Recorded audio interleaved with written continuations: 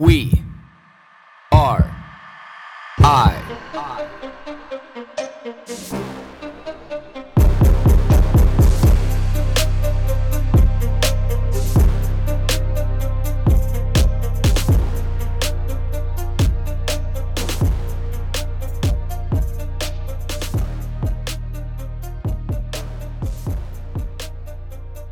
Good morning, everybody. I hope that you enjoyed your weekend. It is Monday, May 30th. Man, I can't believe that it's almost June already, and summer's here pretty much for the most part, and we've had no nice weather really in BC at all. It has just rained for on and off for 2 months. Not heavy, depressing rain, but obviously we know we need some sunshine.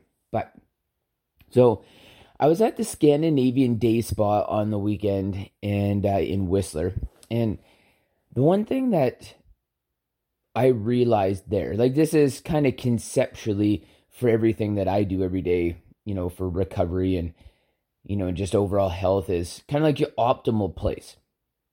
Steam room, sauna, different hot tubs, different cold tubs and all this kind of stuff. And it made me realize a couple of things. Their one cold tub, air quotes cold tub, was 15 degrees Celsius, and the other one was 10 degrees Celsius. And one of the other ones, might have been a little bit cooler, but it's flowing water, and it's always hard to tell because flowing water feels cooler than it actually is.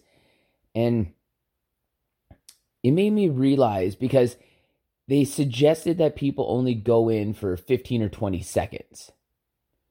And, in the one before I realized that it was 15 degrees Celsius, I was in there for 20 minutes, and I only kind of got out because I was a little bit bored, because I was continually waiting for the effect that I wanted.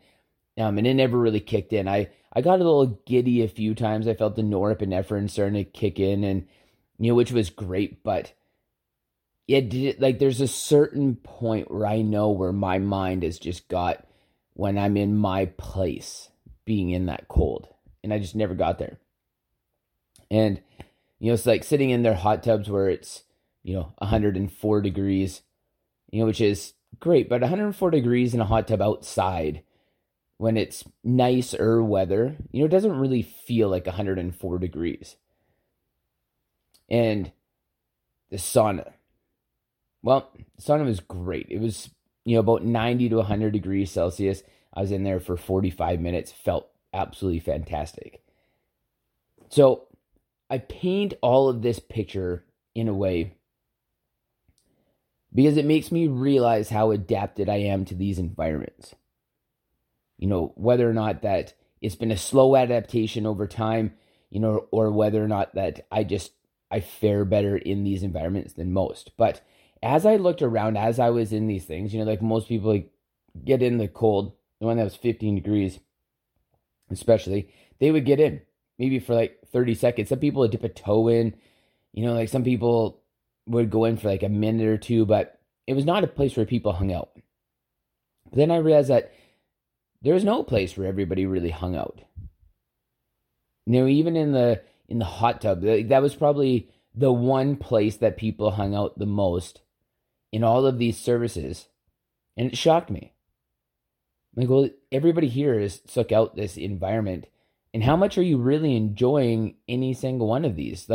Are you sitting in them long enough?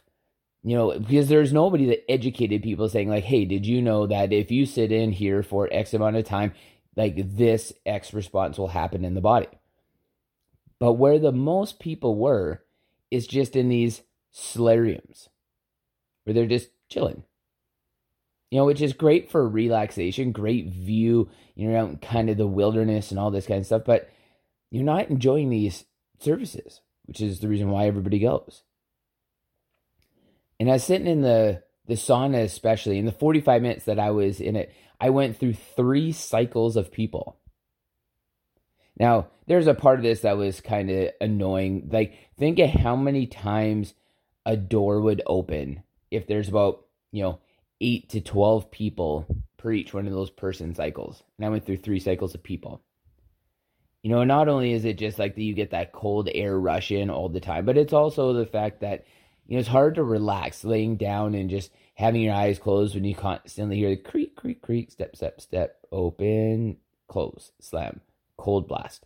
So it was tough to kind of get into my zone. And then for me, I was like, well, I'm like, I wish there was people here right now that could push my thresholds. If you're in the cold and I'm sitting there for like 20 minutes, where's the other people that are like, fuck, man, like, let's go for like half an hour. When you're in the sauna and, I wanted to go for 30 minutes, I stretched it out to 45. But where's the people that are pushing it like an hour and a half? Like, I need that. I need something because, like, I understand the benefits of the exposure, the prolonged exposure, and I want to go, but I'm struggling. I have nothing to be able to feed off of. And then it dawns on me. I don't know if any of this is really the reason why people are here. Made me want to go around and ask people, like, why they're actually there. Are you here because you understand the benefits to your overall being? Or are you here because you understand the benefit to longevity and quality of life? Are you here to be able to reduce inflammation? Are you here to be able to, change the way your mind interprets information? Like, are you feeling a little bit depressed and you want to get a dopamine or a norepinephrine bump, so you come here to be able to feel a little bit emotionally better? Or are you just here because you hear other people talk about this place? Like, what is it? What are people really getting out of being at this place? Are people getting the same effect that I'm getting, but in a slightly different fashion because they've chose to go to a place that has these things? And even if they go for a couple minutes, it's still better than them doing nothing. Problem is there's no research in those little dabbles. There's research in like these prolonged periods of time, no matter who you are or where you're at. But are the people who are just going here for maybe like a 30 seconds here, a minute there, 5 minutes here, are they getting benefit simply by the changing environment so quickly? Are they getting benefit by the placebo effect? What is it? Or are they just getting the benefit of knowing that they've went to a place that in theory should be good for them? These are the questions that were running through my mind. And then I get to this point of, man, it's kind of crazy that we're all here because a lot of these things just used to exist by us living, and now we've created this, and now we create this place that has essentially, it's a place you go for environmental hormesis. You're just exposed to hot and cold. But then we've had to create a place specifically for people to relax because we can't find that place to relax in everyday life that equals the quality that we should get when we're there. But then on top of that, we tell people to be able to achieve this relaxing state, we don't even want anybody to converse. We want everybody just to relax and people watch and have a great time. Because we can't do these things on our own. We can't go to one of these places and just reap those benefits. We can't go and find this fortress of solitude on our own. We haven't created this in our own life. We haven't created this in our own home. This fortress of solitude at home. We haven't created, like this opportunity to be able to relax to that degree. Like, what does that say for us?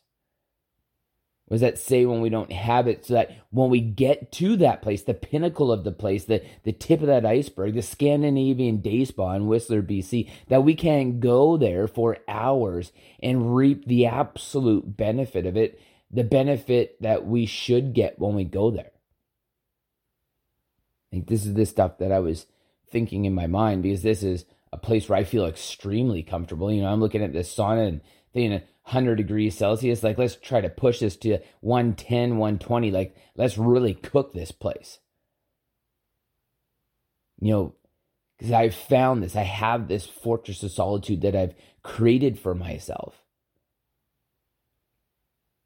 So I guess when I look out at all this, it's that representation of things that I talk about all the time, and I talk about with people all the time, and I talk about this on this podcast.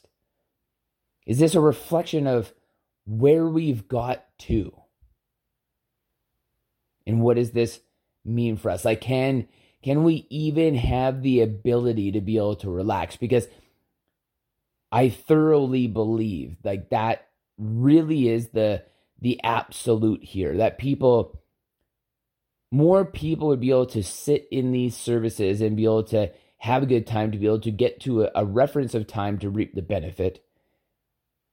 But over all anything else, the one thing that I notice is that people just can't relax. Fidgety, too much on people's minds. Like you see, you could see by how when people would sit there, you could look around and people had to talk. They had to talk. They had to shift. They had to fidget. They had to do these things. You could watch them just bounce around from one to the other.